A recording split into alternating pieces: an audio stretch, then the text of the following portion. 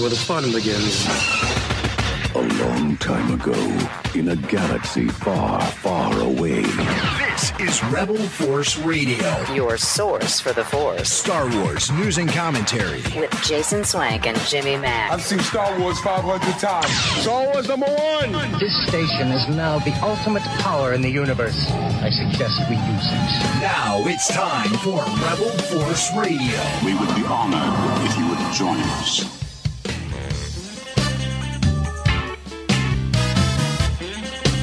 And honored we are every time you join us here for Rebel Force Radio. The best in Star Wars talk, interviews, conversation, analysis. You name it, we do it right here. All in the name of Star Wars. This week's show for Friday, September 6th, 2019. Just out of Labor Day. So you laborers, happy belated Labor Day. One thing that's never laborious, and that is talking about Star Wars. And we've got tons of great stuff for you. We are still in the midst of the fallout from D23. We've got some more audio highlights coming at you, plus a in the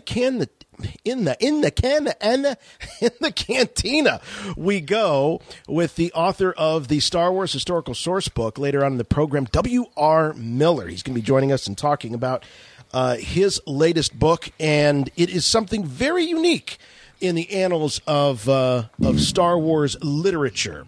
That's coming up, and as I say, we've got some audio highlights from J.J. Abrams, John Williams, and we're going to be doing a very in-depth look at the Mandalorian trailer. If you were listening last week, you know we took a couple hours worth of your calls, getting your reaction from all of the happenings at D23, but some of you might have been scratching your head saying, but what did Jason and Jimmy Mack think? Well, we're going to share that and so much more here with you this week on RFR. And, of course, I'm not alone. I have with me, as always, my good friend and yours from Chicago, Jimmy Mack. Hey, Jason. Hey, Star Wars fans. Yes, we're here still dealing with the fallout from D23 and all the interesting Star Wars reveals that happened there. Last week, I agree with you, Jason. I think a lot of the focus was on the rise of Skywalker, and rightly so. I think the spotlight should truly be shining on that as we come to the end of the Skywalker saga. We really should be paying very close attention to everything happening with the rise of Skywalker. But at the same time, I don't want to give the Mandalorian any lack of spotlight either. So I'm looking forward to getting into that trailer. I mean, the Mandalorian, we're only a couple of months away from that. So we really need to take a deep dive into that and check out all the cool things. It certainly seems a lot more connected to the original trilogy vibe, just from first blush. To me, it does at least. And obviously, there's no lack of original trilogy alien species, which really propel that show, as far as I'm concerned, into that Star Wars aesthetic zone that I think is really important for us to have those little markers that we could connect to as Star Wars storytelling starts to go off into a vastly different area. It's refreshing to see some of those familiar tropes and sites still being represented in The Mandalorian. Yeah, it is. And that's something that we've been, somewhat missing in the sequel trilogy, or some of those familiar aliens. We've talked about that a lot on the show. And so to see that familiarity already, just with the first few glimpses that we've had of The Mandalorian, I think that it really does speak well to the future for that era of Star Wars having a platform. And I've said on the show before, I really believe that Disney's approach is that the feature films are going to be for this new generation of fans that they're creating now, cultivating now, in some cases the grandchildren of the original generation of fans. But Disney Plus seems to be a place where they're kind of focusing their efforts on some of those projects that are really going to excite prequel trilogy and original trilogy fans, the Kenobi series, The Mandalorian, even Cassian Andor to an extent.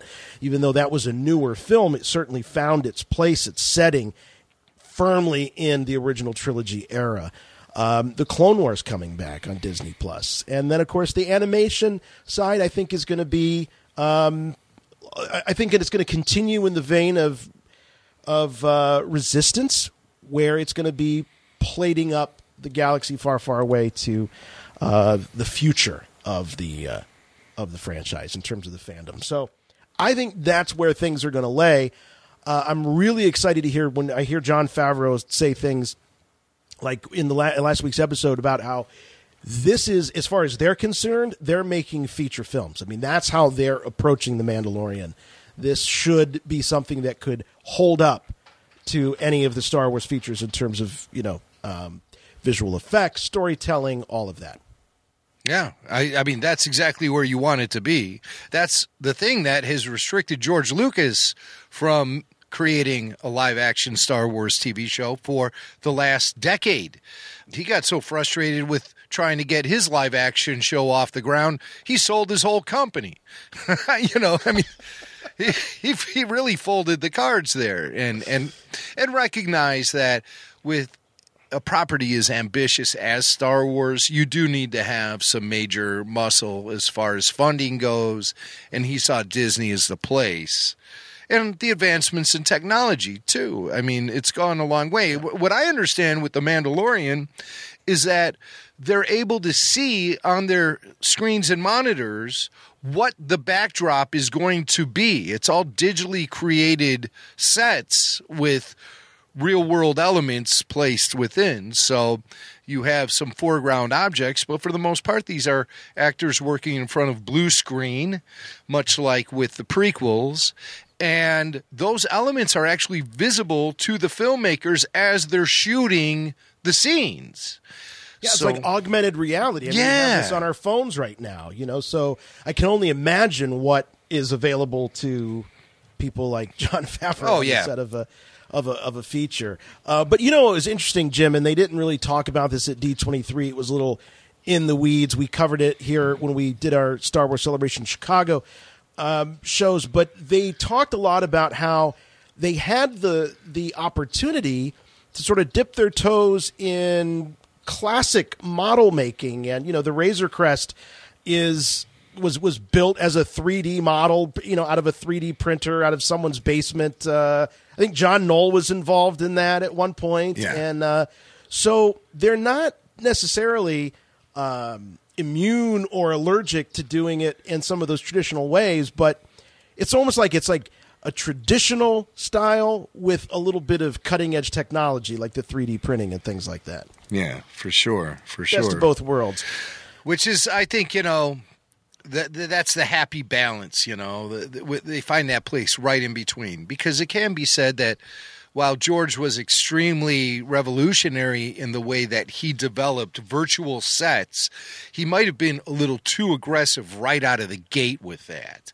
As opposed to augmenting his sets, he went full in and didn't give the actors much to work with at all. I think nowadays, with the technology being where it is, on a shoot like The Mandalorian, even on the set, the actors are going to have a lot of physical, real-world interaction with their environments, as opposed to, the prequels, where it was all basically just stand in this green or blue room.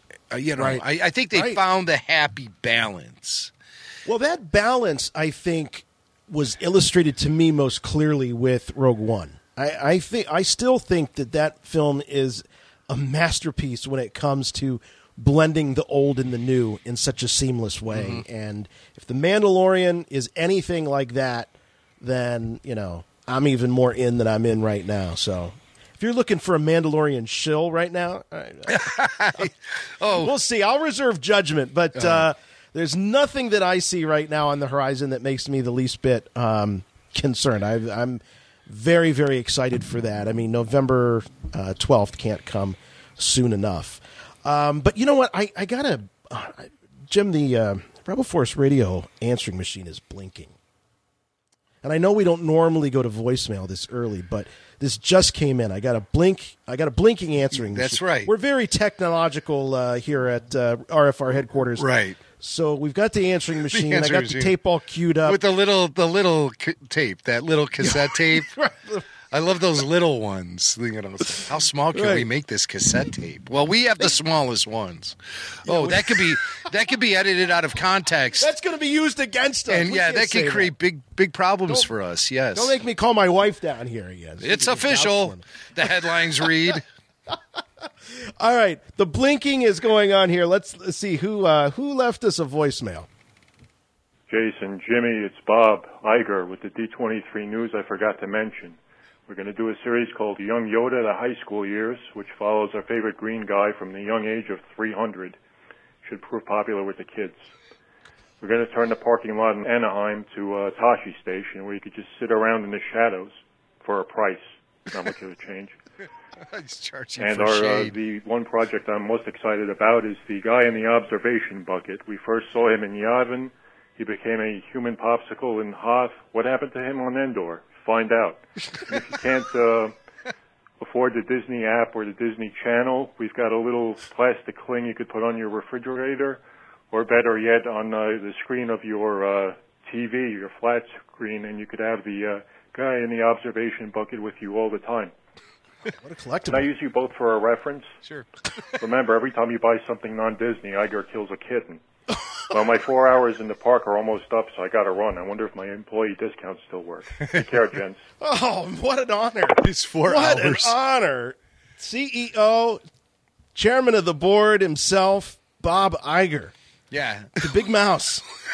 with stuff, leftover stuff from D23. You'll only get that here. Right. You know. That's an exclusive. I'm glad I took that voicemail. I can't believe it's taken the Disney company so long to realize they can charge you money for shade from the sun. What's taken them so long? I'm sure Universal and all the theme parks, Six Flags, everywhere will be now charging for shade from the sun. But this is like in Spaceballs when they were charging for the oxygen. They had the cans. Yeah. You remember that? We're not far away from that. As the Disney corporate footprint begins to spread, and we're up in the big toe right now, Jason, of the Disney corporate footprint. We're like underneath the big toe, actually. I think. I got to tell you, when I was waiting with my family for that ferry boat to get over to Texas, I might have paid for some shade. I really might have. I mean, you catch a desperate mom or dad in the right moment. It doesn't sound so crazy. Would you like this Mickey Mouse umbrella? Yes, I would. $50 sounds great. If I can get a bottle of water, I'll pay $100. Yeah, that's how they get you with the Disney corporate footprint. And again, as I mentioned, you will find Rebel Force Radio on the big toe of that. Wait a second, this just in. Nope. The Disney corporate footprint big toe is actually in Rebel Force Radio's butt right now. I'm sorry to report that was. I'm sorry to report that to everyone, but all the blue milk in the world. I sat on a roll of quarters. So thank you, Mr. Iger, for calling in, yes. And we hope we do you proud here each and every week on Rebel Force Radio. For sure. All right. You know what? Let's turn to what is this from Twitter? No, this is from Facebook. We're going to turn to Facebook. Jim, you've been challenged. Well, this is an interesting one because I thought it was nothing really until I started looking into it. This comes to us via Facebook, and listener Tony, who says, in the Rise of Skywalker teaser, a.k.a. the footage shown at D23, after Palpatine says, "Nears its end," you hear a sound similar to the sound when Palpatine fell down the reactor and the blue mist came up. It's some strange synth-like sound. Since there's no visuals, I think they intend that we listen to it. And so Tony says, how about taking that into the RFR Sound Lab? And so I did. So what Tony is saying here is that in the clip from the D23 footage, after Palpatine says, "Nears its end," what does he say? Your story, your journey is nears its end. So after he says his end, you hear a sound.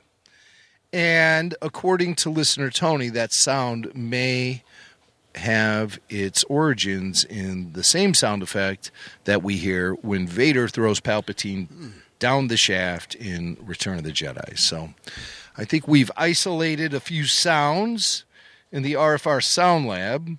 All right. And so we'll start with sound number 1, which is Palpatine's death in Return of the Jedi.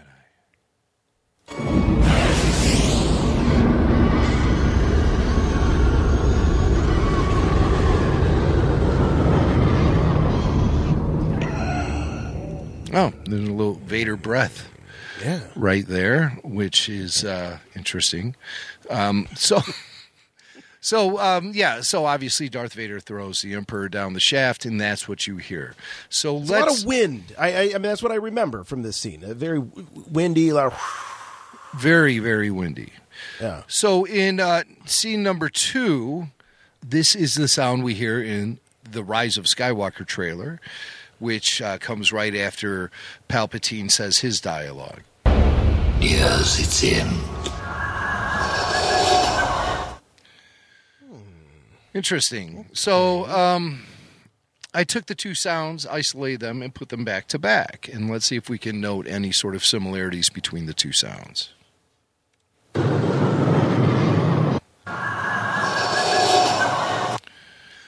It's hard to hear any similarities between the two sounds when you play it like that. And I'll tell you why. Could you play that one more time? I just want to sort of get my back feet to on the back? ground. Yeah, the back to back. Okay.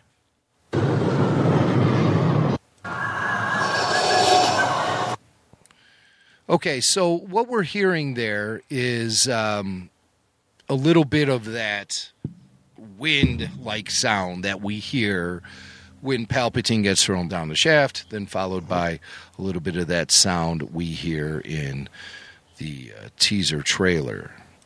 But I'm hearing something there. I am hearing something there. So what I did was I isolated the sound from Return of the Jedi and added some effects to it because I hear some effects happening on the teaser trailer sound. I hear some effects being added to what could be the very same sound that Tony's talking about. I hear a reverse echo being added. So what I did was I took that little bit of sound and I isolated it. And you only have 3 sounds, right? I do. Okay, so what's happening here is that some sounds didn't transfer over. If you add it, I can grab it. So I was trying to do it while I was talking, and I was... Well, you're doing a masterful job of it. I didn't know that you were working on a new sound file. It's incredible. Do you see the multitasking that goes on, folks, in the production of Rebel Force Radio? It's amazing. Not only are we hosting the show, producing the show, but we're actually editing sound clips live right before your eyes and ears. All right, there's 3 more clips I'm going to hand off to you. Oh, 3. I'm doing this while I'm talking. Okay, so give it just a second. There's 4, 5, and 6. I just added them into our little shared folder there. I've got them already, man. That's how fast this thing works. It's incredible. All right, so in our next clip, what I've done here is I've taken the Return of the Jedi sound. That sound you hear of all the wind blowing up out of the shaft after Vader throws the Emperor in there. And I've taken that sound and I've added some echo to it and I faded it out. So you're going to hear I faded out that sound with some echo.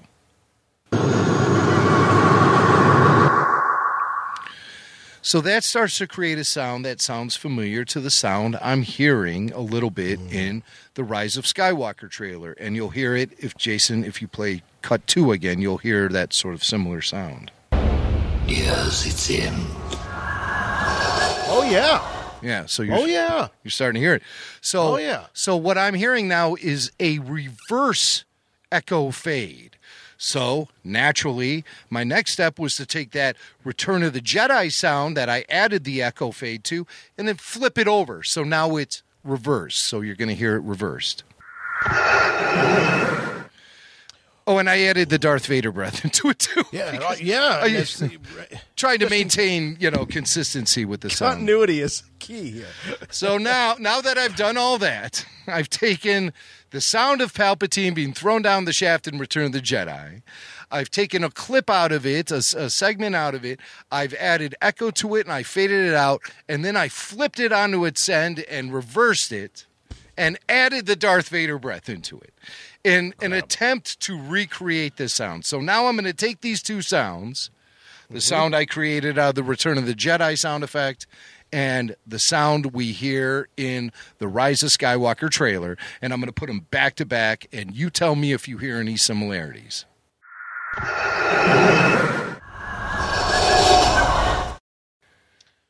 yeah. Okay? I do. So there's a similar sound, a springy reverb, reverse echo effect that's being used possibly on the same sound effect that you hear when the wind rushes out of that chasm on the Death Star 2 after Vader has thrown the Emperor to his assumed doom and destruction. I was able to recreate the sound effect to the best that I could. I hear some differences in the pitch when you play them back to back. Jason, if you could play them back to back again, number 6, and you'll hear my sound effect first, created from the Return of the Jedi sounds, as recommended by Tony, compared to the final sound you hear in the Rise of Skywalker trailer.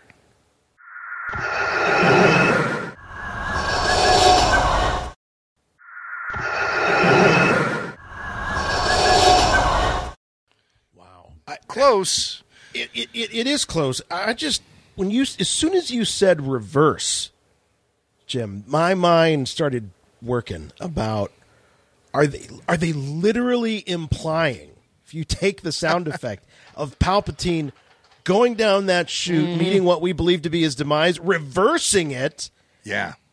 And so, metaphorically, he is coming back. The last thing we heard from Palpatine was, and then the next thing we hear is, yeah, well, it's like the reverse echo. That's very cool. That's crazy. And for Tony to pick up on that, I mean, it's one thing, for you to be going through all the machinations, but for Tony's ear to hear that and say there's something there, I would not, having heard the original 2 back to back. I don't think I would have made that kid. I wouldn't have thought that. There's just sometimes things that click on and off in the human mind, the subconscious level that you can't even really put your finger on. Things that trigger, there's something familiar about that. Well, Tony heard it. And I was able to take his sound effect from Return of the Jedi and build it into something very similar to what we hear in the Rise of Skywalker trailer. Is it perfect? Is it exact? No, because there's probably a few elements of the secret sauce that were added to that final effect that I'm unaware of. But I mean, crap, I was just doing that on the fly. It's a little crude in its nature, true, but I think when you put them back to back, I hear the foundations for the sounds that we hear in the Rise of Skywalker teaser coming from the Return of the Jedi, specifically that sequence Tony is talking about when Vader throws the Emperor to his doom. And this energy between Palpatine's extinction and then his resurrection is amazing. And I love it. I love that. So, that's why we have such a great audience of hardcore Star Wars fans. They're getting inspiration from places they can't even quite put their finger on, but there's just something about their inner instinct as Star Wars fans that push them in directions that are shocking, surprising, and oftentimes very accurate. So hats off to Tony. Thank you for bringing that to our attention. No question. I love that this stuff is working on us even subliminally, our subconscious, of course. Why wouldn't it? Why wouldn't it? Our conscious mind is focused on it, so our subconscious mind also is picking up on those things. I think everyone can relate to listening to the Star Wars soundtracks and being able to place the dialogue beat for beat, because we've just got this muscle memory of how it all plays together. So that's awesome. That is awesome. All right. We do have some news this week, so let's get right to it. I have good news for you, my lord. That's good news. Come closer, I have good news. Of course, we had a slew of media covering D23. J.J. Abrams also had a chance to talk a little bit about the reaction to the footage that was shown at D23 from The Rise of Skywalker. I mean, honestly, I really do hope that people respond well, obviously, on these kind of things. And this is not a trailer. This is just a piece we did for D23. But the fact is we are in the editing room working on the movie. So as much as I do look forward to, getting a sense of what reactions are, always, we have a lot that we're still working on. We have months, to go on this thing. So I can't, talk about it in the past tense or look at reactions as, my full-time job. Okay. Well, sure. He's still in the thick of it. So it's not going to be something that he can spend a whole lot of time. You don't want that in your head. I mean, I know what it's like just recording a podcast. We've got people giving us real-time feedback on it, Damn you, Facebook comments. Yeah, so that's tough enough. I can only imagine what the pressure is like here. So no faults there. We did talk last week about Redemption. Kelly Marie Tran spoke about that in context with The Rise of Skywalker, said that it was one of her favorite themes, one of the themes that resonated with her. And that was also brought up to J.J. Abrams. What about Redemption and Kylo Ren? With an actor like Adam Driver, you can never limit what that man can do. I will say, without talking about Redemption or not, that he is mind-blowing in this. He's brought a whole other level to this. So I can't wait for you to see what happens with him. It's pretty fun. Yeah. I'm going to make an observation here about JJ. Sure. He's always very effusive in his praise of his actors. Yes. And I think that it's just a really... I don't, for one second, think that he doesn't believe what he's saying. I think he does. He's very complimentary of the people that are displaying their talents. But I also think it's a great crutch. It's a great way for him to shift in a conversation. Yeah. Tell me about Kylo Ren. Well, Adam Driver is just amazing. I mean, of course, he's just incredible. So it's a very convenient way to fall back on the question. Listen, how do you even humor a question like that? They're talking about one of the biggest turns for any character in the sequel trilogy, Kylo Ren turning good, which we know is going to happen. I mean, it's been foreshadowed. It's been put up on a silver platter right in front of us. We're just counting down the minutes for when it happens. But we can assume that every film goer who buys a ticket for Episode 9 is thinking the same way we are.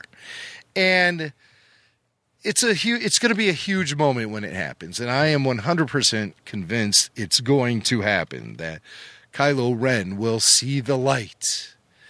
He will see the light. How can he be redeemed after stabbing Han Solo through the chest? Well, we're going to get there. This movie will take us to that place where we'll be able to find acceptance with that. And I wouldn't be surprised if it's Harrison Ford himself on screen holding our hand and walking us through the whole thing. Come on, kid, you're okay. You're okay, kid. Oh, that's all I need to hear. The ghost of Han. What's the price that someone would have to pay to find redemption? What is the cost of redemption for someone like Kylo Ren, who killed one of cinema's greatest heroes, one of pop culture's greatest heroes? What does a guy have to do? Right, here's what I would do. Himself? Here's what I would do, and this wouldn't be a spoiler or anything, but just here's what I would do if I was someone who is going to make a Star Wars movie and found myself painted into this corner. I would have Kylo Ren sacrifice himself in honor of the cause, fully believing that he is going to lose his life to save others. Completely selfless act. Maybe he does even die But he gets brought back to life. He does. He gets the full redemption. He is able to live in the light for the rest of his life. But what I would do as a filmmaker is I would strip him of his Force abilities after he had made the sacrifice. Sure, maybe he dies in the process. He's like an attorney that's getting disbarred? No. Maybe he dies in the process. But when he reemerges, when he resurrects, he will find that he can no longer tap into the Force. And he lives the rest of his life serving mankind as a mortal man himself. That's how I would do it. Strip him of his life, strip him of his ability to tap into the Force. Present him with new life without the Force. That would be the biggest factor. It's like when they wanted to teach Q a lesson in Star Trek, and they took away his powers. And so he had to deal with all of the fragilities of human life. Remember that? That would be that would be perfect for the first time, and he was all freaked out. Yeah, I remember that. That sounds a little bit like the vampire who gets the curse lifted. A little bit. I don't know. A little bit. I'm with you. I think that the redemption thing is going to happen. I also think there's going to be sacrifice involved, but I don't. But I think he's going to live happily ever after as a blue glowy. Oh, really? Okay. I don't see him getting stripped of his Force powers. There's really no precedent for that. But I mean, I like I like the idea of it in terms of the justice machine of the Force coming down. There is precedent. You can't get that off. Can't get off that easy. There is precedent for it, but it's not cinema canon. It's comic book canon, Dark Horse Comics, the Tales of the Jedi series, and Eula Keldroma. He finds himself living his golden years without any connection to the Force after attempting to join the dark side in an effort to defeat it. He's one of those. And his redemption came in the way of a life without the Force. And yeah. Very sad, very tragic. Yeah. So, I mean, that's how I would do it with Kylo. But do I actually think it's going to happen that way? Yeah, I know, probably not. But everyone is asking J.J. Abrams if Kylo's going to be redeemed. I have to wonder if some of these reporters are being fed questions too, I'm always very aware of the J.J. Abrams smokescreen and the misdirections. Like you said earlier in the show, Jason, he's got a history of that stuff. So I don't know which one of these reporters are playing ball. That clip we heard came from MTV's Josh Horowitz, who is very closely connected to any Star Wars media gangbangs that happen. So, with a regular like him, you don't know how he's being programmed. I'm not saying Josh is some sort of shill, but sometimes in interview situations, you do get fed questions. Yeah. You do get fed questions, so I'm just saying. Well, here, we're going to go back to Marvelous TV. They're asking JJ, how close are you to the final edit? Are we, we're just a few months away. Some things are 100%, some things are 2%. You know what I mean? Yeah. So I have to do the math. Okay, gotcha. Yeah, back at the factory. Yep. Boy, does he talk fast. My God. Listen to this. Some things are 100%, some things are 2%. You know what I mean? So I have to do the math. Some things are 2%. He was actually talking about milk. 2%. In that. No, but he's so fast. Something to 100%. Something to. He should have gotten into a career rapping, be a hip hop guy with a tongue that could move that fast. Again, something else that could be edited out of context and hurt us later. But so, JJ, the reason I wanted to play that clip, though, is because I'm seeing and reading a ton of spoilers popping up on Reddit, popping up on so-and-so's website, what have you. And I just want to throw that out there, that Abrams is not locked down on the story yet. He doesn't have it in the can. And this is the same thing that happened with episode 7, where there were tons of 11th hour changes made in the editorial suite that affected the story on a profound level. The film was released in December, and there were still tweaks being made all the way up until late November, just prior to Thanksgiving. Maybe even afterwards. I don't know. Maybe even on Thanksgiving Day itself. JJ was clipping away. Honey, the dressing's getting dry. We have to do something. Oh, no, sorry, I'm editing. I'm not going to stop. I have 2%. I have 100%. I don't know what I'm doing. So, So JJ, hard at work. So all of these rumors that are out there, you may think you know the whole story, but believe me, it's only early September. You have no idea what's going to be in that movie when it's all said and done, except for maybe the end, which I believe JJ has had in his sights ever since he sat down to write the script for episode 7. I think JJ's always been considering the ending, where this is all going to end up. Maybe he's the only person working on these films who's actually thought about that. Well, the ending first came up when Kevin Smith talked about the opportunity he had to see the ending. He kept calling it the final shot. JJ has broadened that to be the final sequence. So here he is talking about that final ending. The ending's the ending. It's really been, it's been a bit unusual in that the editing process has been much of what we have in the third act is exactly what we always had, and that's not always the case. A lot of times you're like, the ending doesn't quite, that's not the thing that we've been, playing with. Yeah. Well, in this case, the ending is the ending, so it sounds like that's somewhat written in stone. I don't think there's too much monkeying around with that. As a matter of fact, someone else that knows the ending of The Rise of Skywalker is the maestro himself, John Williams. As he was introducing one of his Star Wars pieces, he had this to say about the ending. J.J. Abrams is directing the new film, and I agree he's doing a fantastic job, and I think I won't say anything about it other than the ending. I think will just put you all away. I think you will love it. There you go. It's going to put us away. We're all going to love it. So we got Kevin Smith talking about it. We got John Williams. He loves it. It's going to put you away. Yeah. Now, keep in mind, Kevin Smith was denied access to information about the last scene. The only thing he could convey to us was that he was told that it's going to be amazing. Maybe John Williams is the one who told him that. No, Kevin, it's going to put you away. No, he had the opportunity. Kevin Smith had the opportunity to actually see it while it was filming.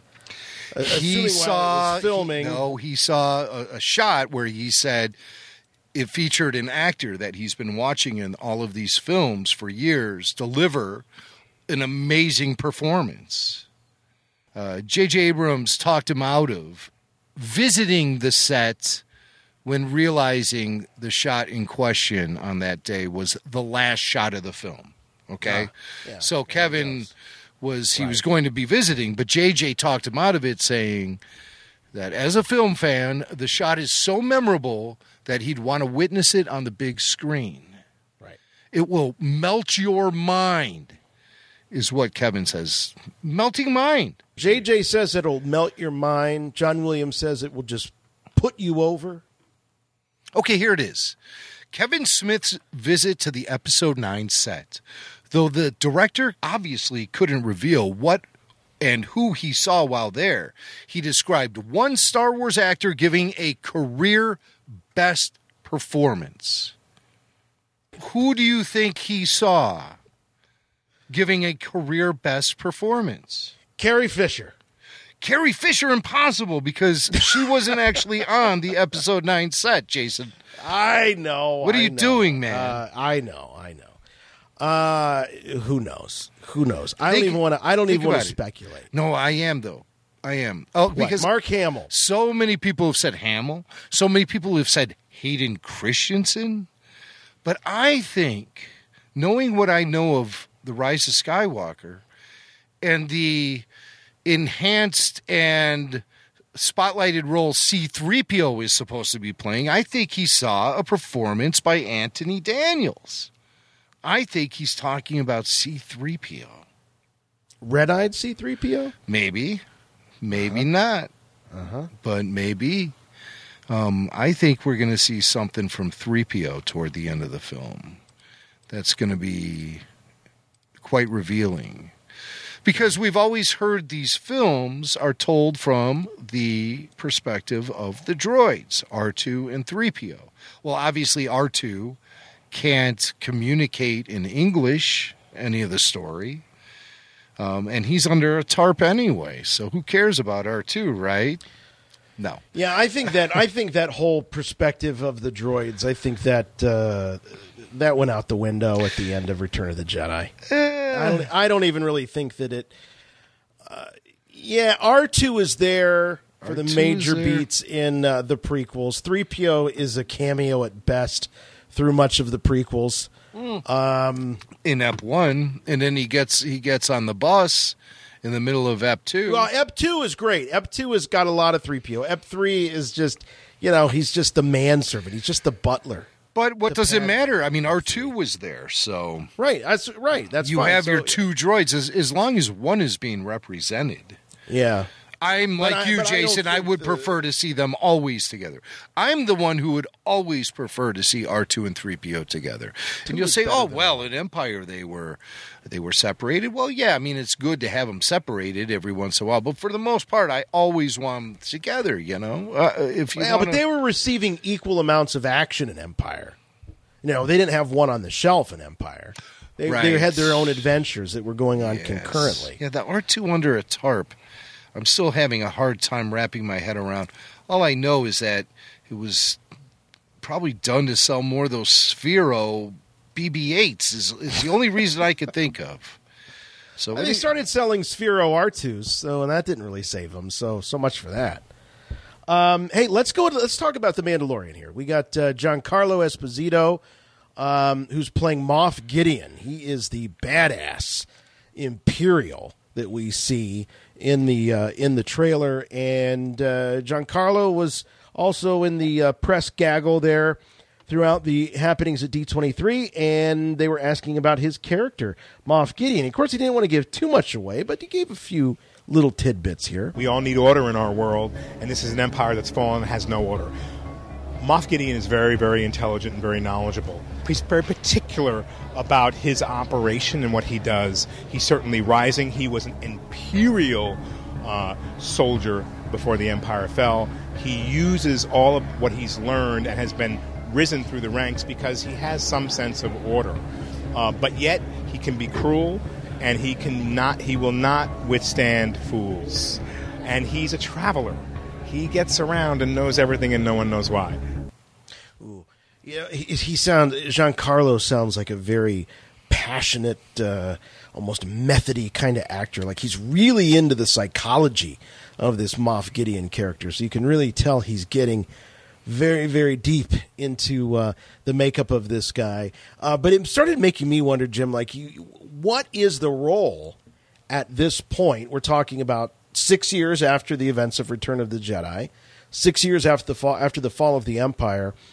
As a man who's trying to make his way in the universe, what does a guy do that is an Imperial officer? Are they still trying to hold on to control on various systems throughout the galaxy? Are they creating their own rebellion, their own insurrection? I wonder what kind of empire we're going to find. I'm led to believe, yes, absolutely. You're dealing with a lawless society that has spread galaxy-wide in the wake of the Empire losing control because they exerted so much control that you're probably dealing with a population that's grown very complacent over the years that the Empire has been so controlling. You just fall into a groove, and you get so used to the government telling you everything to do, where to stand, where to sit, where to go to work, where to go to school, etc., who to be friends with, what to say, that people grow complacent. And so when all of that order is removed, they're like tops spinning out of control. And so I think that wherever these Moffs are stationed with their stormtrooper garrisons, etc., they still try to maintain control over the population because that's what society demands. And, of course, there's the power vacuum that they all want to fill. And this stuff was often mentioned in the old expanded universe books, where you would have Imperial officers then become these warlords, and they were taking over star systems, etc., and exerting their law and their order. And oftentimes Imperial warlords would start going head-to-head with each other in order to try to gain control of the other warlords' territory and population. So it's quite possible that Moff Gideon is not representing the remnants of the Empire at large, but perhaps he is a warlord type figure just trying to secure his own power. Yeah. And so you've got all of these splintered groups jockeying for position and trying to use all that they've learned as Imperial officers to take control, so they can all be, the chancellor or the ruler or what have you. Yeah, of their own little, right, their own little banana republics or what have you. But I see it from a very small level to being on a very large scale. It affecting the entire galaxy. It's not just like the rebels blew up the Death Star 2 and then everything just magically fell into place. There's going to be growing pains along the way. There's going to be lawlessness. There's going to be no authority. There's going to be people trying to assume authority along the way and assume power. And the best way to do it in the wake of the Empire is probably continuing their methods of controlling people. And so, but Moff, Giancarlo mentions something very specific about his character, is that he always seems to be in the know. He always has the information, and no one seems to know why. What makes him different? What kind of connections does he have?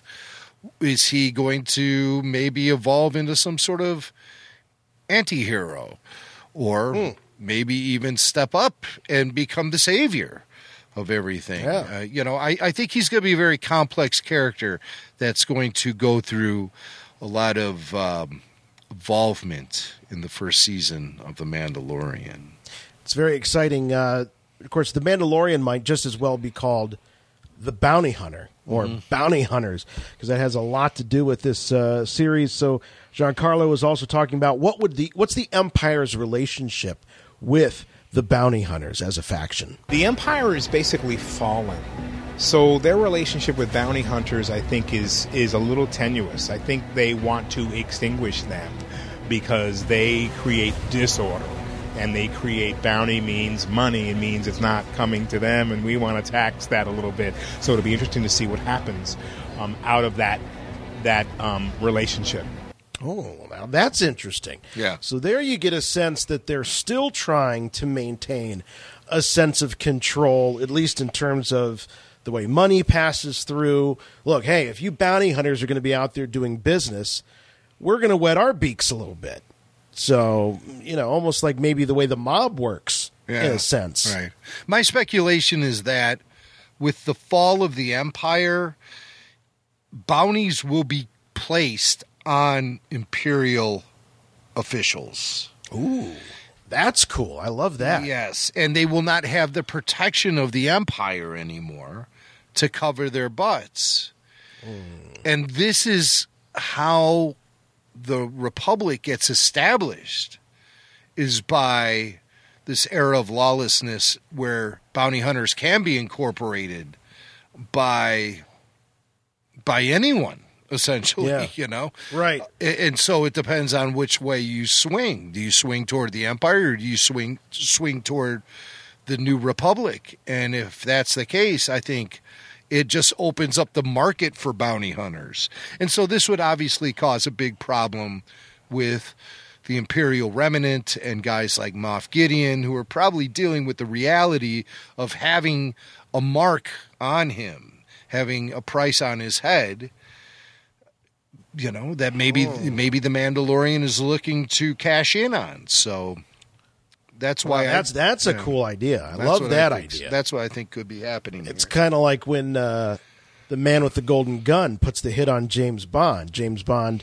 has to go and get him before Bond can get him. So, very cool stuff. Okay, let's do this. What we're going to do here, speaking of The Mandalorian, we didn't really have a chance to go through the trailer. What we're going to do here is kind of go shot by shot and do a little review. And here we go. And, of course, we see the eerie sight of these stormtrooper helmets in the sand, some of them on pikes. Look at that.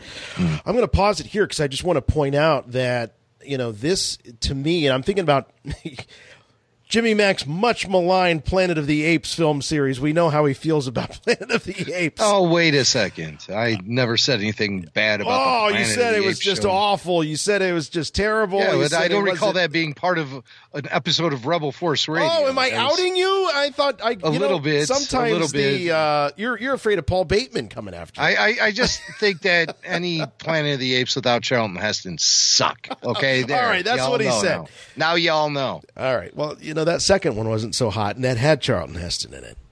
Damn you!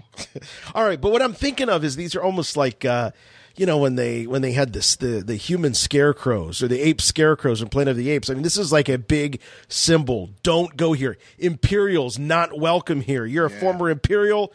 You're going to get a pike through your head. Yeah, shades of Apocalypse Now also when they approach Kurtz's camp, his outpost, where their heads on spikes. I believe The Walking Dead did it at the end of a couple seasons ago. They had a bunch of heads on spikes. And also just seeing the Stormtrooper helmets on display like this remind me of the front cover of the old Expanded Universe book, Death Troopers. Yes. Which were about zombie Stormtroopers, not the tall black armored troopers we get introduced to in Rogue One. These Death Troopers were zombie troopers. And so I instantly think of that book and that cover when I see these Stormtrooper helmets on spikes. Yeah. So the Empire clearly has no authority here. All right. Right. And let's keep moving. Got the Lucasfilm logo. Shiny. Yes. There is the Razor Crest. And this was something we alluded to earlier. This is a part of the story that's very near and dear to Jon Favreau's heart. This ship, there were multiple models made and some old school effect shots that were used for the Razor Crest. I don't know in this particular shot, but the Razor Crest in action is sort of the best of old and new technology. They took it very seriously to give it that quintessential Star Wars starship look. And we see it coming over some looks like Takadona terrain. A little bit. It does. Or, that's what I'm seeing is more of a Takadona feel toward this planet. It certainly doesn't feel like that Tatooine-esque planet we've seen in a lot of the footage for The Mandalorian. So good to see he's going to different places, different environments, different planets, get off planet. That's one thing I was afraid of with an episodic series like this, is that each and every week we would be seeing the same environments, the same sets, the same locales. This expands the scope, seeing an environment like this that tells me that the action will happen off planet. So fingers crossed. I think that's a real important element for all Star Wars stories to have.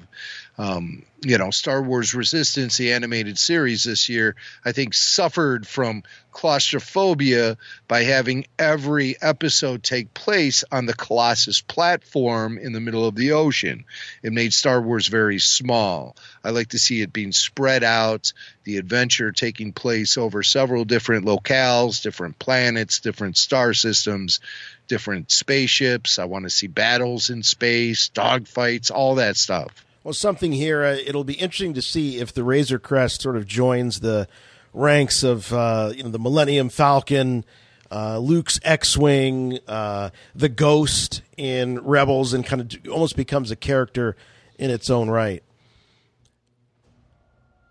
All right, what's this? All right, Now so we're back. Oh, look, that looks like kind of like the ship to the right of the frame has some aesthetic that reminds me of a snow speeder. Yes. The cockpit window, the way the front sort of comes into that V formation there. We're just not seeing enough of the ship. Right. I also am thinking E-Wing a little bit from Rogue One, but hard to tell. Then the ship to the left, obviously, is the Mandalorian ship, the Razor Crest. Yes. Is that what it's called? Razor the Crest? Razor Crest. Yeah. It's not called Razor Quest. No, not Quest. No, Quest. It's Crest, not Quest. Crest. Yeah, Razor Crest. Yeah. Quest. All right, we got the Mandalorian going through some sort of little gateway here. Big gateway. Nothing little about that thing. All right, and we got some. Looks like maybe people are throwing down their weapons here. No credits. Picking up, no, there was an asthma device there. Yeah. I think there was a vape pen there. This is like me going into a concert. Yeah, that's exactly what right before I go into the metal detectors. It's like, what are you going to put all that stuff there? Oh, these are just my credits. Yeah. Oh, sure they are. Well, we know they were picking up the chits. Carl Weathers. Now, Carl Weathers, I believe, is playing. Oh, look at that environment with the craggly crags. And everything. A lot of stuff is happening here real fast. Oh, yeah. All right. But Carl Weathers, what do we know of him? He's the leader of the Bounty Hunter Guild, right? Yes. And that's something that comes from the expanded universe, quite honestly. The whole concept of the Bounty Hunters Guild. But so his character is Grief Karga. That's who Carl Weathers plays, Grief Karga.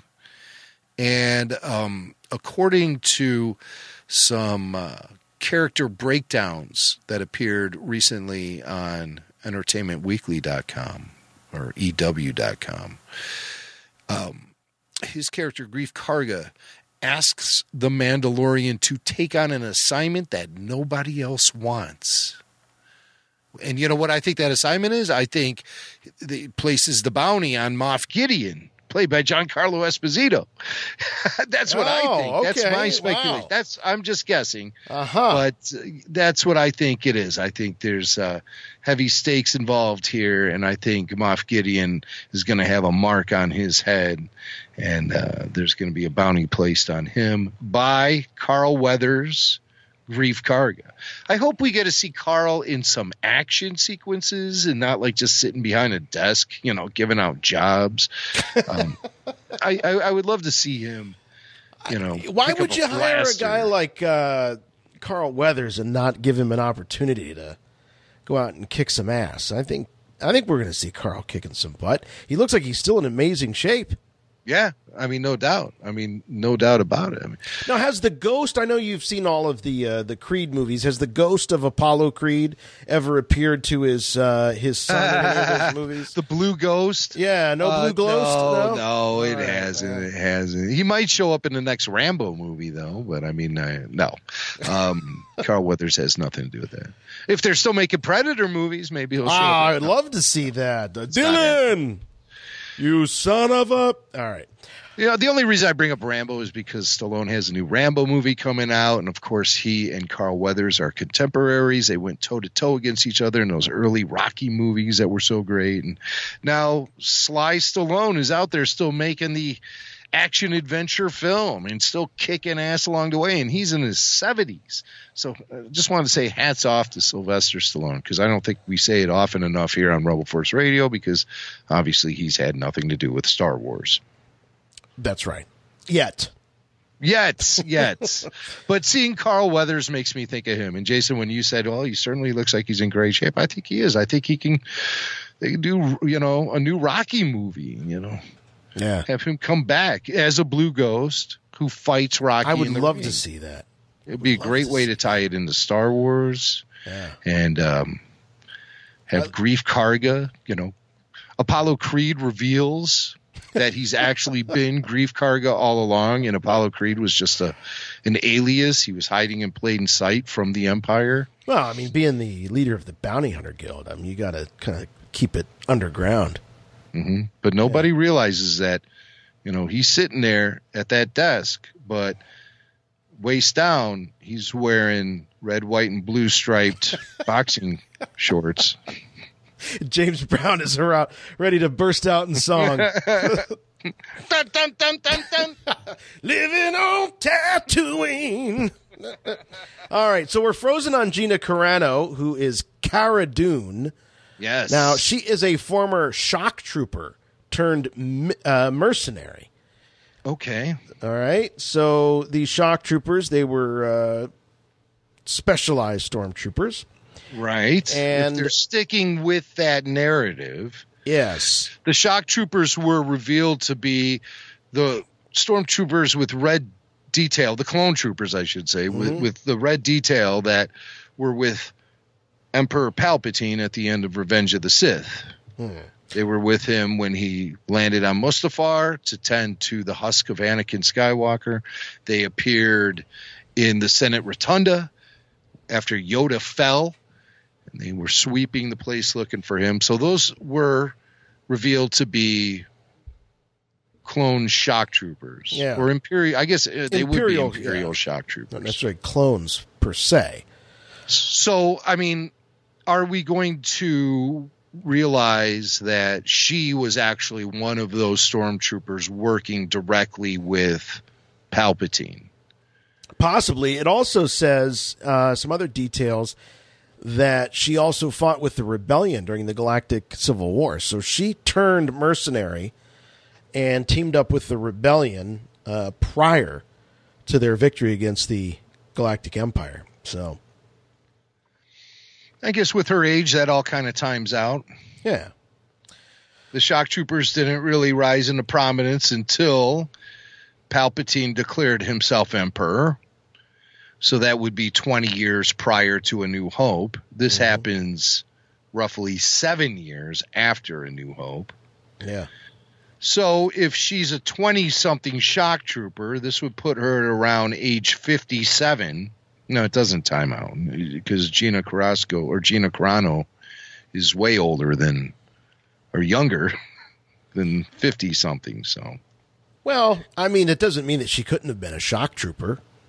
And maybe she the didn't have to be a shock trooper from day one. Maybe they continue to exist even into the era of Star Wars represented in the original trilogy. I'm sure. I mean, maybe there were still Imperial shock troopers around. We just didn't see them. Right. By the time we caught up with the Emperor, he was hanging with his royal guards. Right. Who turned out to be really not much of anything. Kind of easy. Well, I mean, let's see you fight with a big red throw rug wrapping you up or something. I mean, Yoda took care of him. Blanket. Like 3 seconds. I mean, he walked in, just like looked at him. They fell over. Well, yeah, they have no connection to the Force. Yeah. Well, they have those Force pikes, though. I think, I'm just going to say right now, I do not think they're talking about the same shock troopers we saw in Revenge of the Sith when they're describing her. Shock trooper turned mercenary. I don't think so. I think that's... I've seen shock trooper used before in Star Wars, even to describe the armor Boba Fett was wearing. In the original novelization, it referred to him as a shock trooper. I think. Well, the Empire novelization. All right, let's move on. All right. So here's Gina, right? Cara Dune. Oh, now we got a Beast of Burden here, and this looks to be the Ugnaught. This could be the Nolte character that we're seeing. Yes, I believe it is. Yeah, right. And I don't know, we don't have a name for that sort of that creature there. Somebody told me it was a blurg. A blurg. Oh, that's right. All right. So there is the blurg. All right. Blurg. Ooh, in a Twi'lek, looking fine there with the little purple shades. Love that. There's a classic. Well, it's a classic. You know, that does not go out of style. Where are they in the sequel trilogy? Thank you. Little wink. There's the Mandalorian. Very Tatooine-like. Yep, very looking. Tatooine. Yep. Now here, who do we have here? We've got a clearly like a mother and daughter cowering. They're hiding.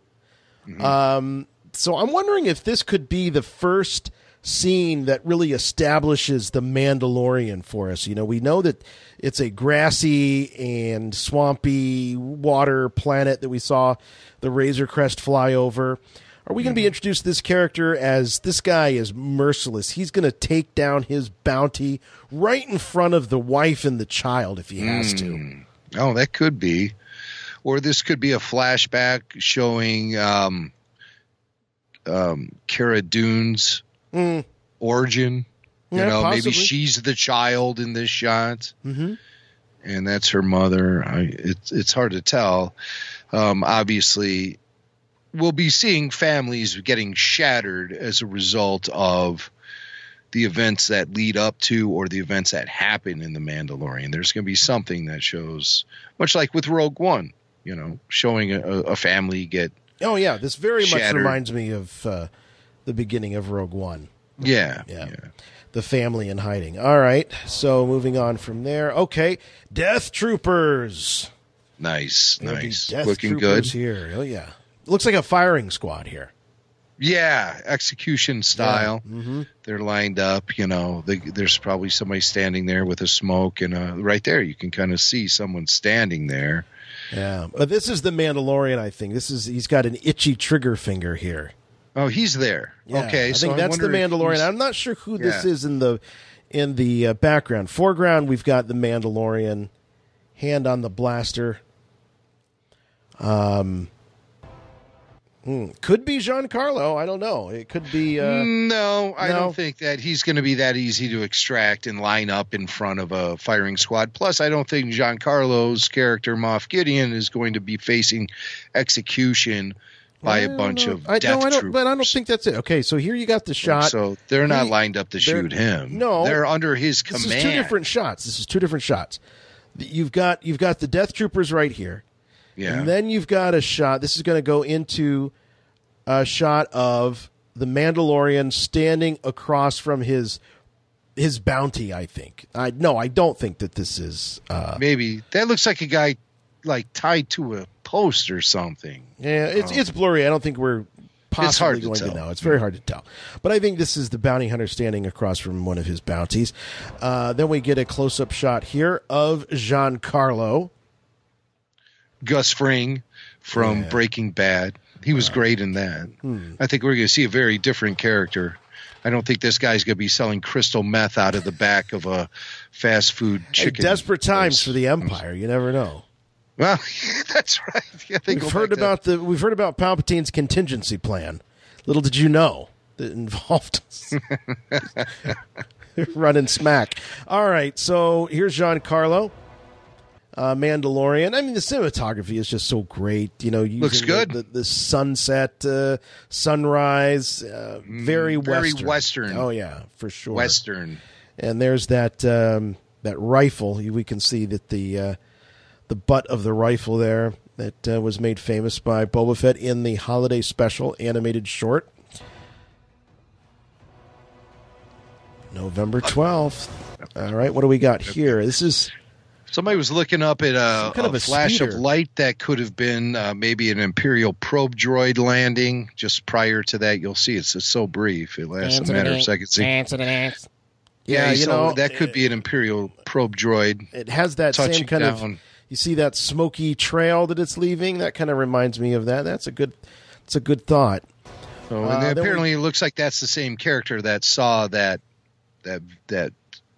ball of light coming down, and he's riding an old school Macquarie inspired skiff that we've seen lots of times. Yeah, but that's great. Yeah, looks good. He's just got goggles and a bandana covering his nose and mouth. He's Antifa there. I knew you were going to say that. I knew it. I knew it. All right. Oh, wait a minute. We saw feet of this walker here. Feet. Oh, right. Yeah, walker feet. Yeah, walker feet. And there they are. Let's see. Now, this is showing a lot of carnage and terror, you might say. So whatever this village is or this town, they are at the mercy of what very well could be Moff. What's he's Moff Gideon. What? Moff Gideon. That's right, Moff Gideon. People running for their lives. Reminds me a little bit of the terror that you see at the beginning of The Force Awakens. Old school Scout Walker. Yep. And then that environment even looked a little like Naboo to me in a way, but it's that same desert town. But those maroon dressings, that does kind of give you that Naboo vibe. This is great. The people are calling this the bread shot. Have you heard about this? Because it looks like a loaf of bread. Wow, man. You guys are freeze framing a lot, man. If you're coming up with a bread shot, that's good. That's good stuff.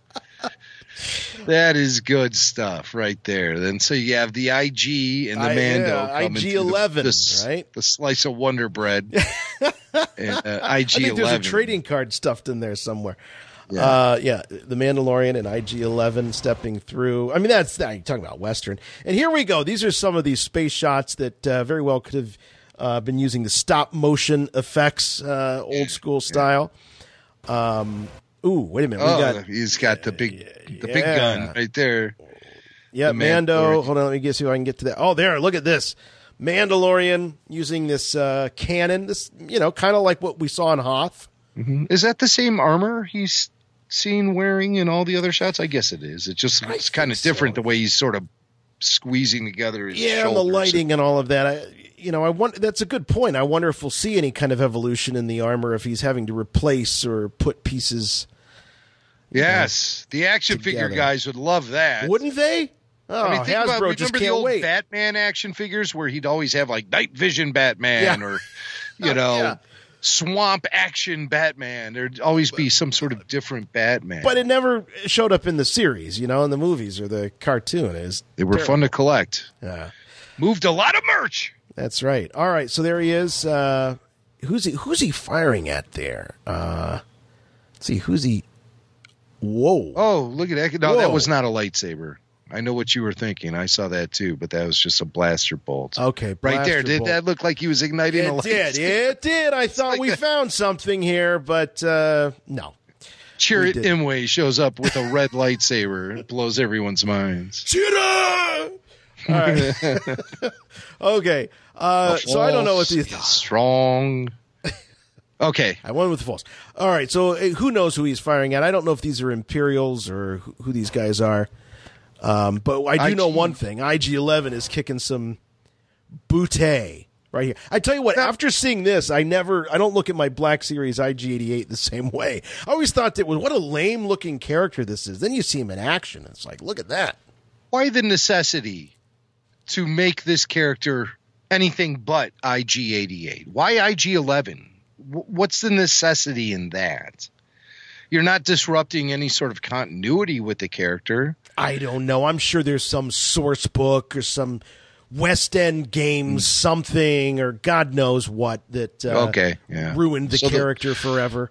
The whistle got blown on him because he was destroyed in some sort of book that they've already declared as non-canon anyway. So well, but I mean, I never looked at an IG droid. I mean, even IG-88, I'm like, all right, so they used pieces from the cantina, to make his head, whatever.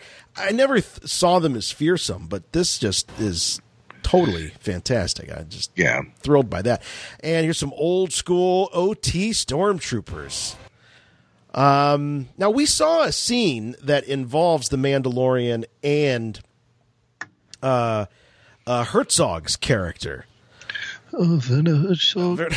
Werner Herzog. Yes, everybody loves Werner Herzog, and they cannot tell you why. Everybody's excited about him. He seems like a wonderful actor, but I couldn't. You've never seen me break dance. I do the popping and the grooving. Anyway, we saw this scene, and I think this is another part of that same scene where the Mandalorian is breaking free of all these stormtroopers.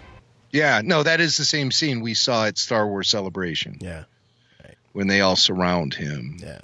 Look at these poor bastards. Look at them they're all dirty and they got blood stains and But yet they Ewoks come have across pounded as on these being helmets. more capable and fearsome than we've seen stormtroopers, in my opinion, just from the brief glimpses we've gotten of them. Well, we don't know who's in those suits. I mean, these guys may not be the benefits of nepotism that was, no, you're right. said to be the Imperial stormtroopers.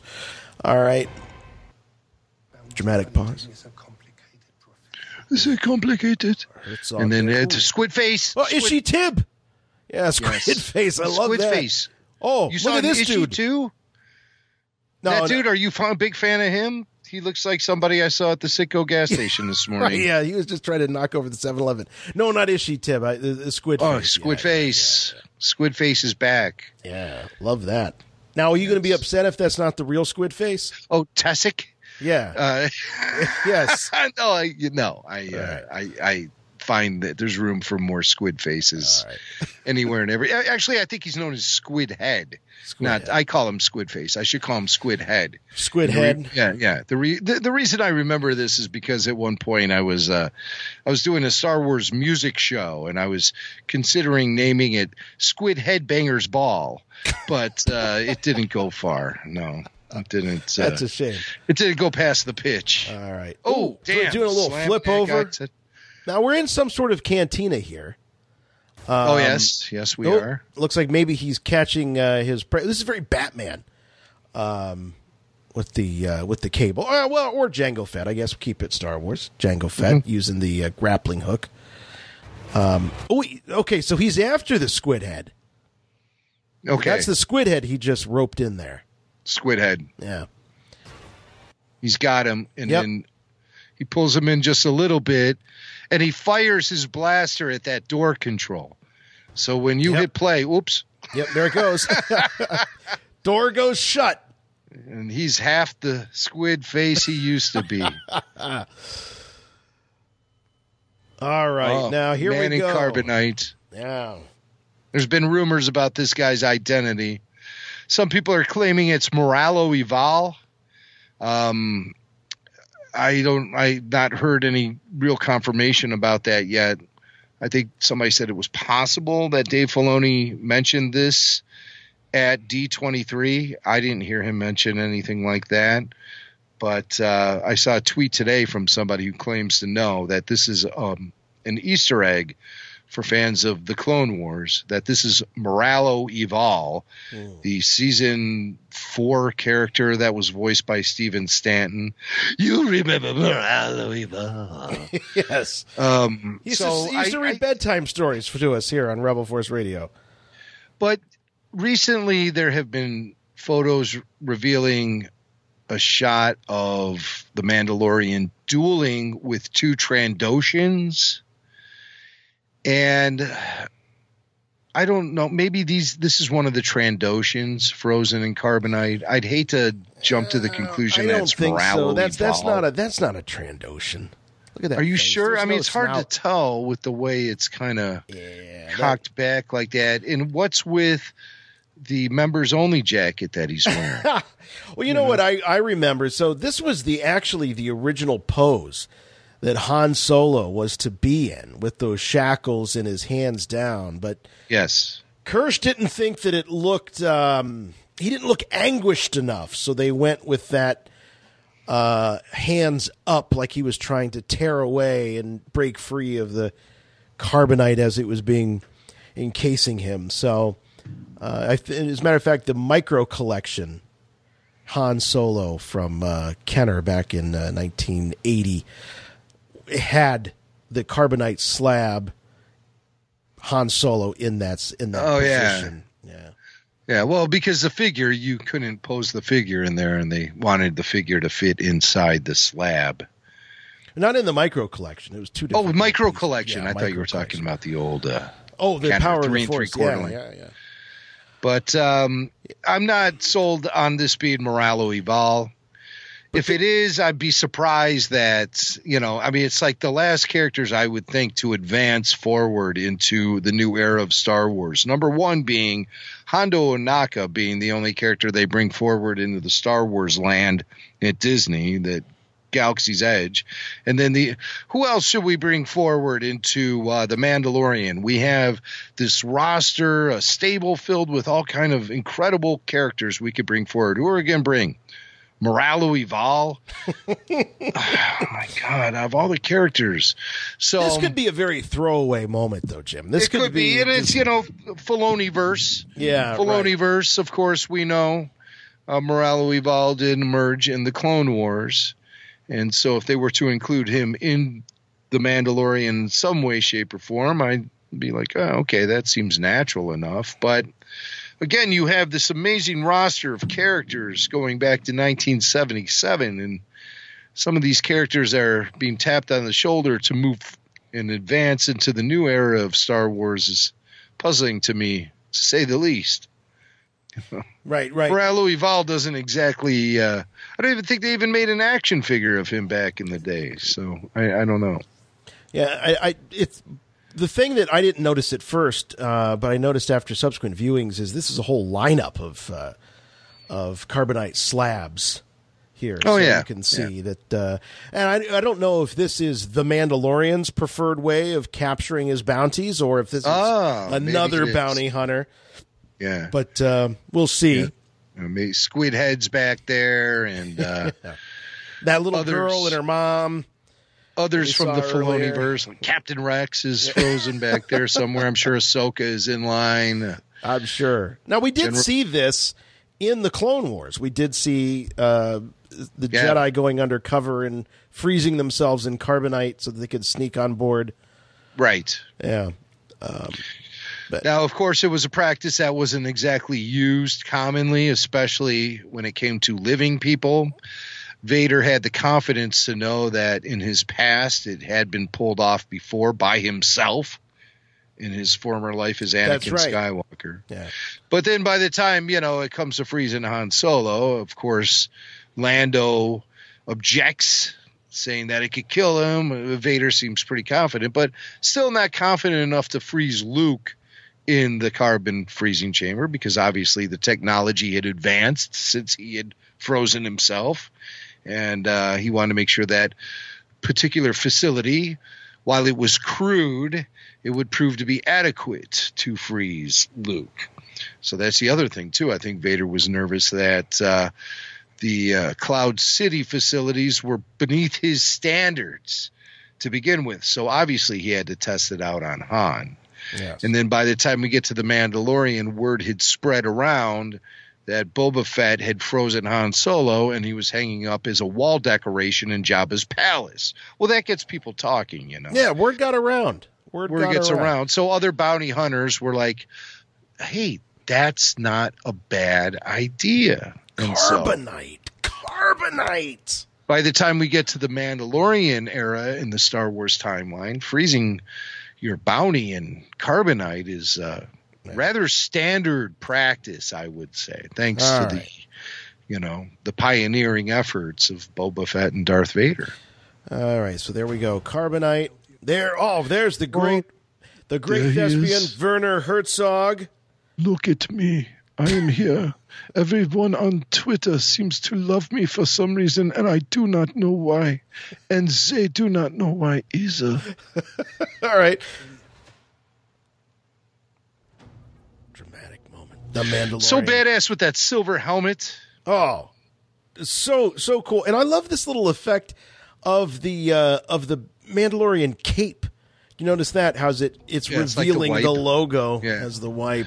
Let's talk about the logo for a second. I believe that when we were introduced to the Mandalorian at Star Wars Celebration Chicago, the Star Wars was not visible on top of the logo. It was just the Mandalorian. You are correct. I think Star Wars is a new addition. They played around with different ways of notarizing these spin-off shows and films as being part of the Star Wars universe. At first, with Rogue One, it was going to be called a Star Wars anthology. Right. But then they changed it to a Star Wars story. And now they've gone back to what I think is the most rational way to do it, is just call it Star Wars The Mandalorian. Right. Right. Sorry, I hit my microphone there. Yeah. Star Wars The Mandalorian. And I mean, that really says it all right there. And that's how you want to merchandise to this thing. That's how you want to promote it. You want to have that familiar Star Wars logo on top of it. And then it says The Mandalorian. I was weirded out when the first Batman movie was released and it had no mention of Batman in the title. That would have been The Dark Knight. Yeah, that's right. It was The Dark Knight. I'm like, well, they're not going to call Batman The Dark Knight. They're just going to call it The Dark Knight. That seems foolish to me. But the notoriety of Batman actually carried his character above and beyond that kind of marketing, and everyone knew they were going to see the Batman movie. Right. It was so effective that people actually started to refer to the franchise as The Dark Knight.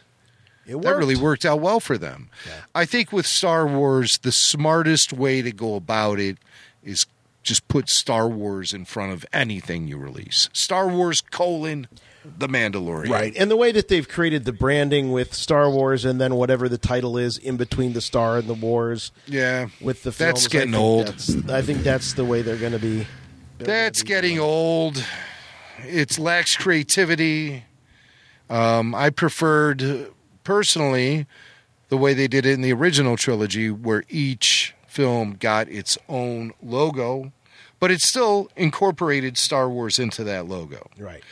With the prequels, that was getting lazy, with the episode Roman numeral taking center stage. Yeah. But as we know, the Disney company doesn't like those Roman numerals. That's right. So they're not going to incorporate them.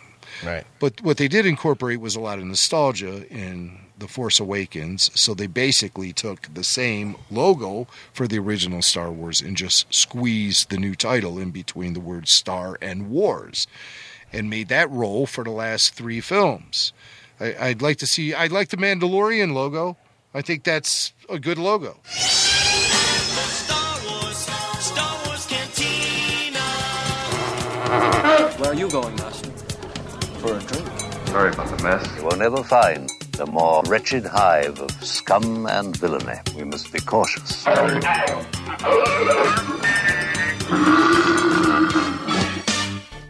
All right, we told you that we would have this gentleman on at the top of the show, and here he is, the author of the Star Wars Historical Sourcebook, W.R. Miller. W.R. Miller, as we call him here, Bob. Welcome to Rebel Force Radio and In the Cantina. We hope you're thirsty. Well, absolutely, and you guys serve some good blue milk. I love it. Ours is always spiked, though. Ours is always spiked. Well, that's the magic. Yeah, that is the magic. That's the magic ingredient. That's for sure. Hey, Bob, thanks for joining us. Really excited about your book, The Star Wars Historical Sourcebook. And if you could, just give us the elevator pitch for the book. Well, basically, I've been a Star Wars fan even before the film came out because there's a lot of coverage in the fan press prior to the release. And while people collected action figures and models and toys, I collected information. And there's a lot that I decided I'd catalog it. I would catalog everything that I would get my hands on, the books, the comic books, the newspaper articles. I wanted to find out, why was Star Wars such a great movie? What was the magic behind it? What were the people like? Their philosophies, and what did they have to go through to make this wonderful film? So I started collecting all this information, the newspaper articles and comics and etc. And this was in the pre-internet days, of course, but then the internet came along and I started getting downloads from digitized newspapers. Newspapers now are all digitized, and you can get pretty much the complete run of them, online. And I'm cataloging this into these books. And so that's taken you all over the country in search of all kind of incredible items, because the way the book is presented is in chronological order. So it begins in 1971. Right. What is the earliest reference to Star Wars that you ever found in printed media? What was the first place the 2 words Star Wars were printed together? Well, interestingly enough, it was in the Modesto Bee, and I think it was in 1972. and it was mentioned by George Lucas's father. Ah. And this was before American Graffiti came out, so that was the earliest public reference that I could find. Yeah, it was before American Graffiti. It was before non-disclosure agreements that even you have your own dad sign. So the dad put it out there. And that's interesting because a lot of things we've heard about George Lucas, his failure, I shouldn't say failure, but his decision not to take the baton and run the family business like his dad insisted upon or was grooming him for was always something that I thought kind of put a wedge between George and his father. Yes.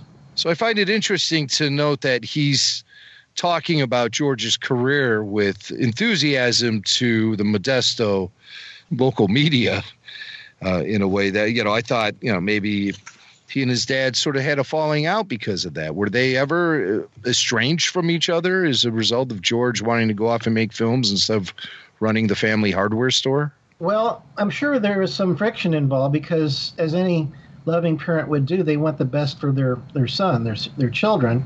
And so they probably thought that George might have a better chance at making a living doing what they were familiar with. Being in motion pictures is a very iffy proposition. It's a crapshoot, basically. And George, through sheer perseverance and drive, he discovered his love for films at USC and got connected with some people, and he showed initiative.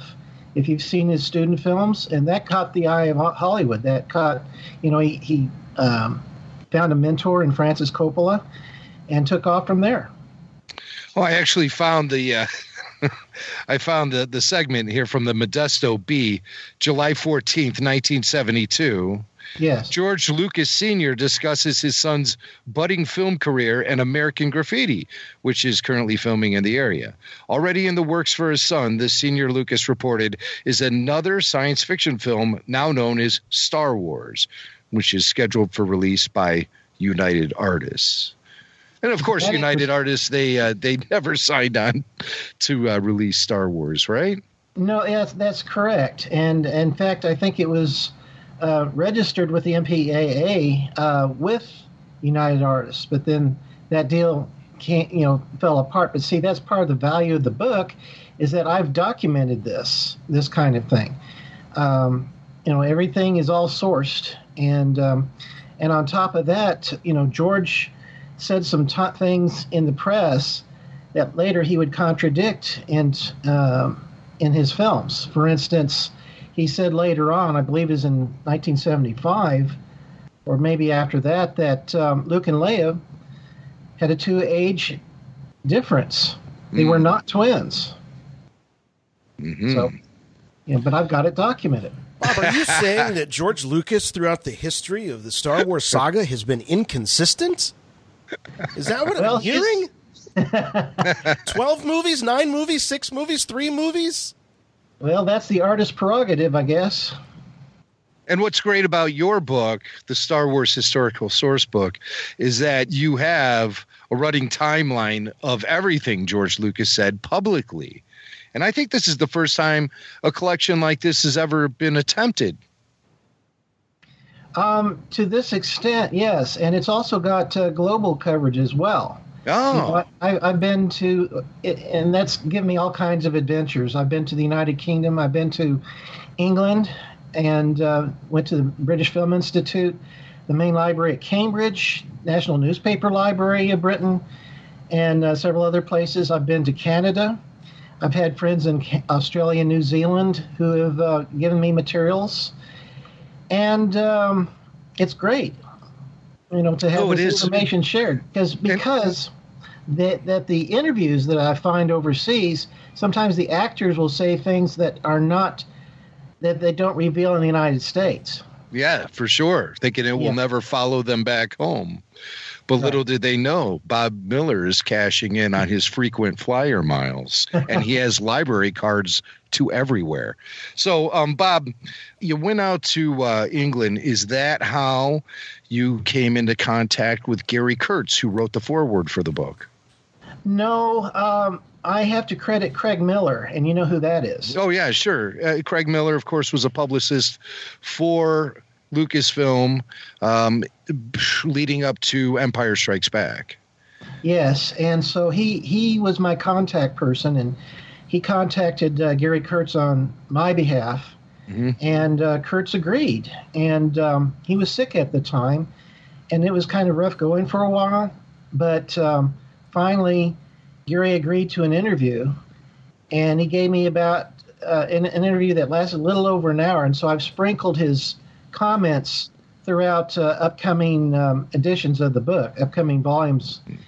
And I think, I also quote him in this first volume, where we talk about, what was it? The wills. What are the wills? That's right. I was actually just reading that passage earlier today. And so I did take note that you had quotes directly from Gary Kurtz, which led me to wonder, did you interview anyone else specifically for the book? Well, I did. And I've got some comments from Harrison Ellenshaw, the background matte painter. Right. I've got comments from him and several others. And then for Volume 2 coming up, I've interviewed Mark Pebbers, who arranged the business deal for the merchandising. He was representing Fox. So I've got exclusive comments from him as well as Gary Kurtz and others. So very nice, very nice. And you took some quotes from a classic Rebel Force Radio interview with Charles Lippincott and added them to the book as well. Yes, for which I'm grateful. Yes, we are too. I don't know if Charlie is, but we are. I can say that. And I got Charlie's permission to quote from him from his Facebook's postings, which are valuable. God. There's a plethora of information there. No question about it. So also you had help from Steve Sansweet at Rancho Obi-Wan. That's how you and I crossed paths, Bob. Was one morning at breakfast at Rancho Obi-Wan. You pulled out a box of all this amazing stuff that you had collected, made Xerox copies of from, local public libraries all the way to Skywalker Ranch itself. Yes. So tell us about how it's been working in places like Rancho Obi-Wan and the main library at Skywalker Ranch to do your research for this book. Well, I've relied on the generosity of Steve Sansweet and Joe Donaldson at the Skywalker Ranch archives. Just wonderful people. And through them, I was able to acquire material, Xeroxes, and of stuff that you can't get at any other library. A lot of this is private collections, and these private collections for both Rancho Obi-Wan and Skywalker Ranch. So I've got some very rare material cataloged.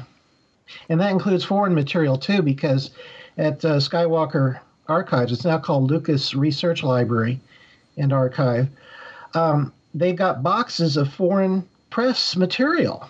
So I've got international coverage that, they had archived at Skywalker.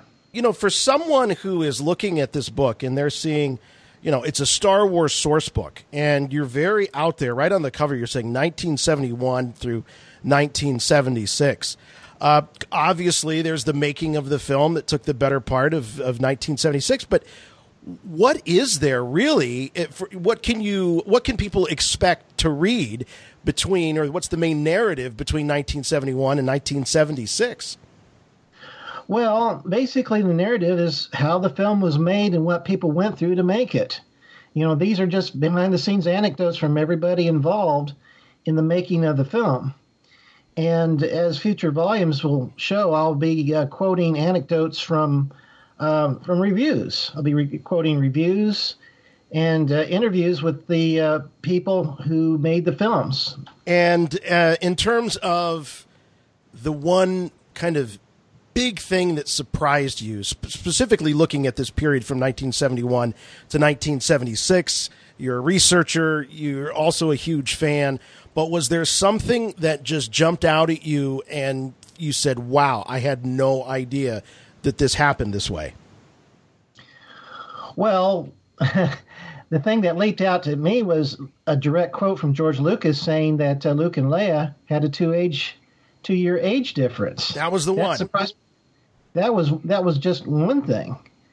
He actually admitted that. Yeah. So, but that's fine because, as an artist, if he wants to make them twins, fine. That's his prerogative. Has there been anything that you've uncovered in some of these early ideas that he had that when you go to the theater now and you see a film like Episode 8, The Last Jedi, you go, oh, that seems to be like maybe I've heard this before, or echoes of it, or something that's crept in? Not to my knowledge, not that I can say offhand, because basically Disney's steering the sequels off into their own direction.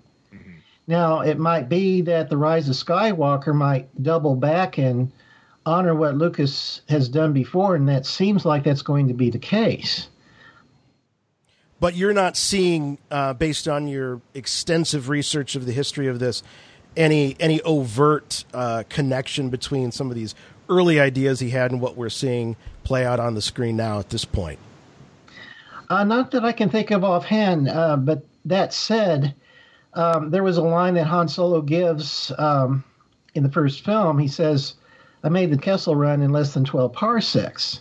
There was a lot of, and that was just the character, throwing a line out, But in these later films, the Han Solo movie and these others, they made it actually literal. It was meant to be just a throwaway line by Solo to these two hayseeds. Luke and Ben, he considered them hayseeds. And so he thought he'd, throw them a line. And but the new movies are making it an actual literal thing. Can you put George Lucas's career in terms of what critics and industry people were saying about him as he is embarking on this journey of creating this film? He's coming off of American Graffiti. He was sort of a chosen one in a sense, coming out of USC. There was buzz around him. He found these mentors. But what put George Lucas in context of where he was as a professional as you're reading about him going through all of these, all these pains in a lot of cases to make this movie and bring this story to life? Well, pains is the key word because most of the crew didn't think he knew what he was doing, especially the English crew. And there was a select few people that believed in his vision. Everybody else thought, what's going on here? You'll see all kinds of accounts, especially from the English crew, that they weren't sure that this was worth doing. And in fact, when the Industrial Light and Magic people got footage from the English production, when they got the film back of Darth Vader, and Darth Vader's sounding like David Prowse. David Prowse has this accent that sounds nothing like he does now. And so the ILM people were going, what's this all about? He sounds like this is Darth Farmer. Oh, right. Because his accent was more of a working class accent there or country accent. Like it'd be somebody like in the States here, somebody with a real Southern drawl, perhaps. Yeah, but I never hear that. I always hear, a very classy sounding British accent. I wouldn't know the difference, It's like, oh, he's country British. Well, he's British to me. He sounds classy with that accent. So but I don't know. But he didn't sound menacing enough for George Lucas. No. And have you ever seen the few outtake clips that ended up in circulation or on DVDs or what have you that actually feature Dave Prowse's voice from behind the mask? Yes. Have you ever seen any of that footage? Oh, yeah, it's on YouTube. Yeah, it's you have to agree. There's definitely a more menacing factor that you have with James Earl Jones voicing the character. Hey, Bob, you bring up the fact that the British crew did not have the confidence in George Lucas, but also his American contemporaries, his peers, also lacked confidence in George Lucas. Almost everyone to a person outside of Francis Ford Coppola and Steven Spielberg thought that Lucas was heading toward disaster when it came to Star Wars. Irving Kershner, this is at the very end of the book, too. Irving Kershner talks about a screening that happened at Francis Ford Coppola's New Year's party. Yeah. And Kersh was there, and they went downstairs, and they said, Kersh says, "We didn't want to face him. This is the most awful stuff we've ever seen." We all turned around and went out and, of course, said the usual things. "George, you got a lot of work to do yet."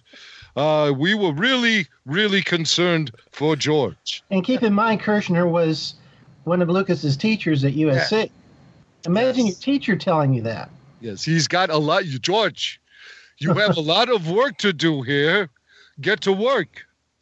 But no, they lacked the confidence. And just about everyone did. All the end, because I think Star Wars was so revolutionary and so outside the box. It was ahead of its time when it was being made, Yes. obviously, and that's why it had the impact it had when it was finally released, finished, completed, released.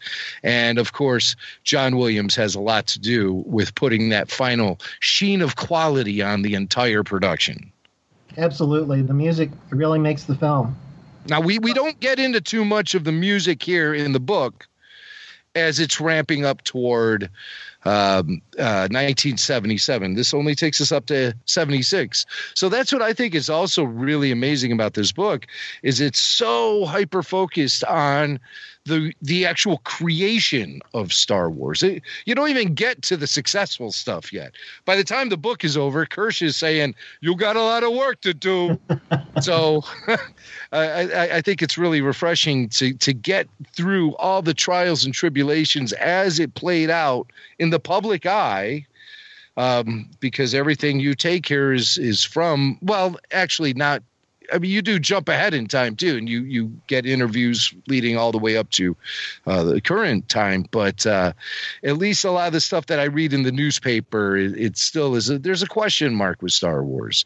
It wasn't like it was being hyped as the big summer blockbuster. There was some critics were looking forward to it, but for the most part, there was skepticism by the British crew, Lucas's contemporaries and peers, and, of course, 20th Century Fox itself. Yeah, that's right. You're absolutely right about that. But, Lucas had faith in himself, and he plunged ahead and pretty much surprised everybody when it finally came out. Yeah, now Volume 2 is going to cover a lot of that, about the recordings of the music and some of the editing and some of the stuff at the Death Star. Now, I'm not Death Star, the filming at Death Valley, because that changed a lot of stuff too. And one of the surprises that I got was that Death Valley location wasn't the only one used to film the exterior shots for the land speeder. They also shot out in near San Bernardino. Oh, no kidding. Which happens to be the location of Kevin Rubio's troops. Oh, so he actually did go back to a legitimate filming location to make that parody film. That's why it felt so authentic. Yeah. It really did. So, Jason, before we let Bob go, Bob, thank you again so much for joining us to talk about the Star Wars Historical Source Book, Volume 1. It's just a great book. You pick it up and start thumbing through it, and the next thing you know, you've lost an hour. It's really one of those books that sucks you in because it puts you right there in the course of history being made. It's fantastic. But, Jason, before we let Bob go, I was hoping we can ask him a few questions from the old Yoda questionnaire. Oh, sure. I just happen to have it right here. Oh, well, that's how convenient. So, Bob, we have this collection of questions that was compiled by Jedi Master Yoda himself. Very basic, easy to answer questions, but sure, the questions themselves are easy. But by the end, we are going to know the sum of all the parts that make Bob Miller a Star Wars fan. So I hope you're ready for this. All right. It's kind of a midi-chlorian test, if you will. All verbal, though. All right. And, Bob, I will tell you, there are wrong answers. There are wrong answers. Okay, we like that, too. I'm kidding. There are no wrong answers. All right. So, Bob, what or who is your favorite Star Wars character? Wow. I like them all. No. You have to commit. There are wrong answers. I take it back. There are. Come on. You have to commit. You have to have a favorite. Well, who's your favorite Star Wars character today? Today? Yeah. Well, if I have to choose right off the top of my head, I would say Han Solo. Why? Off the top of well, because he's cool. He's the hero's hero. I don't like it when Disney decided to, kill him off. I'm sorry they felt that was necessary. Mm-hmm. And it's documented that Harrison Ford did want his character to be bumped off like that. But George has said the reason why he wanted Solo alive. And part of that is for the overall narrative of the story that George had in mind. Yep. It was a necessary perspective. It was a necessary element, for sure. But what's Han Solo without Chewbacca? Chewbacca is Han Solo's conscience. Everything is so connected between the characters. That's why I say I love them all. Why is Luke as good as he is without, the interaction between him and Darth Vader? Your hero is only as good as your villain, right? Right. So Luke has to rise to the occasion to face the challenges that he does. So, and of course, Leia, represents a fierce independence in spite of all the odds against her, Wow, Bob, that might be the best and most thorough answer we've ever had to the first question. That was a good one. That was a good one. That was real good. Oh, man. What is your favorite Star Wars line? You're a man of words. What is the one line in Star Wars that you never tire of hearing? Maybe you even use it in your own day-to-day life. Well, probably right off the top of my head, no try, do. There is no try. Aha. Jedi Master Yoda wisdom. Yes. Do or do not. There is no try. We will accept That's that. it. Judges? Yes. Yeah, it's accepted. Yes. Judges say it's accepted. All right. Is there a line in the Star Wars films or anywhere that you've come across that just makes you cringe? What is your least favorite Star Wars line? I'll tell you the one that cracks me up is I thought I recognized your foul stench when I was brought on board. Oh, you don't like that line? No. He likes it. You do like it. All right, this is a line. It's like Carrie Fisher speaking it through clenched teeth, and it's a dumb line, and it's hokey, but it works. She sells it, doesn't she? She sells it. Yeah, she does. Yes. All right, we got one more for you, okay? So you have to use some imagination here. All right. If another Star Wars movie were to be made, and George Lucas came back to direct it, and he said, "Yeah, give me that Bob guy," and he wanted you in it, and there you are, filming a Star Wars movie, George is rolling the cameras, what would you like him to say to you after he yells, "Cut," when you wrap up? Well done, thou good and faithful servant. Well done, now good and faithful servant. I like that. That's great, Bob. Thank you so much. Thank you. That's one of the best questionnaires we've had here on Rebel Force Radio. The book is the Star Wars Historical Source Book. You can get it. It's available, of course, on Amazon. It's available as a digital version, so you can get it on your Kindle. And as Jim said, it's one of those. It's a bit of a trap because you just open it up anywhere, and no matter where it is, you just start reading, and then you just keep going and keep going and keep going. So it's really, really well done. And Bob, please keep us in mind as the. Is this a trilogy?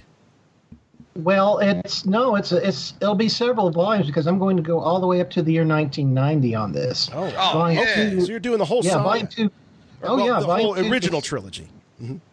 That's right, and basically Volume 2 is going to cover up to June, from January to June of '77.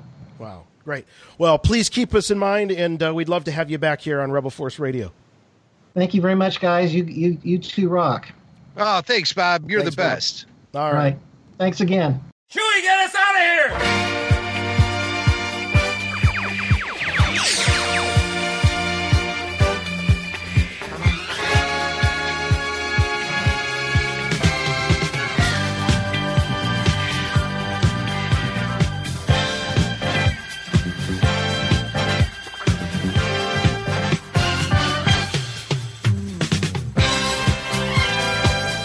All right, that's going to wrap things up for us this week. Thank you for joining us. Hope you enjoyed that breakdown of the Mandalorian trailer. And then, of course, chatting with our pal WR, Bob Miller. You don't want to miss the Star Wars Historical Source book. Check it out. It's on Amazon. You're going to love it. It's great for the Star Wars scholar. The citations, the reference ability of it is fantastic. Another thing you don't want to miss is Rebel Force Radio on Patreon. You can get access to all things and everything.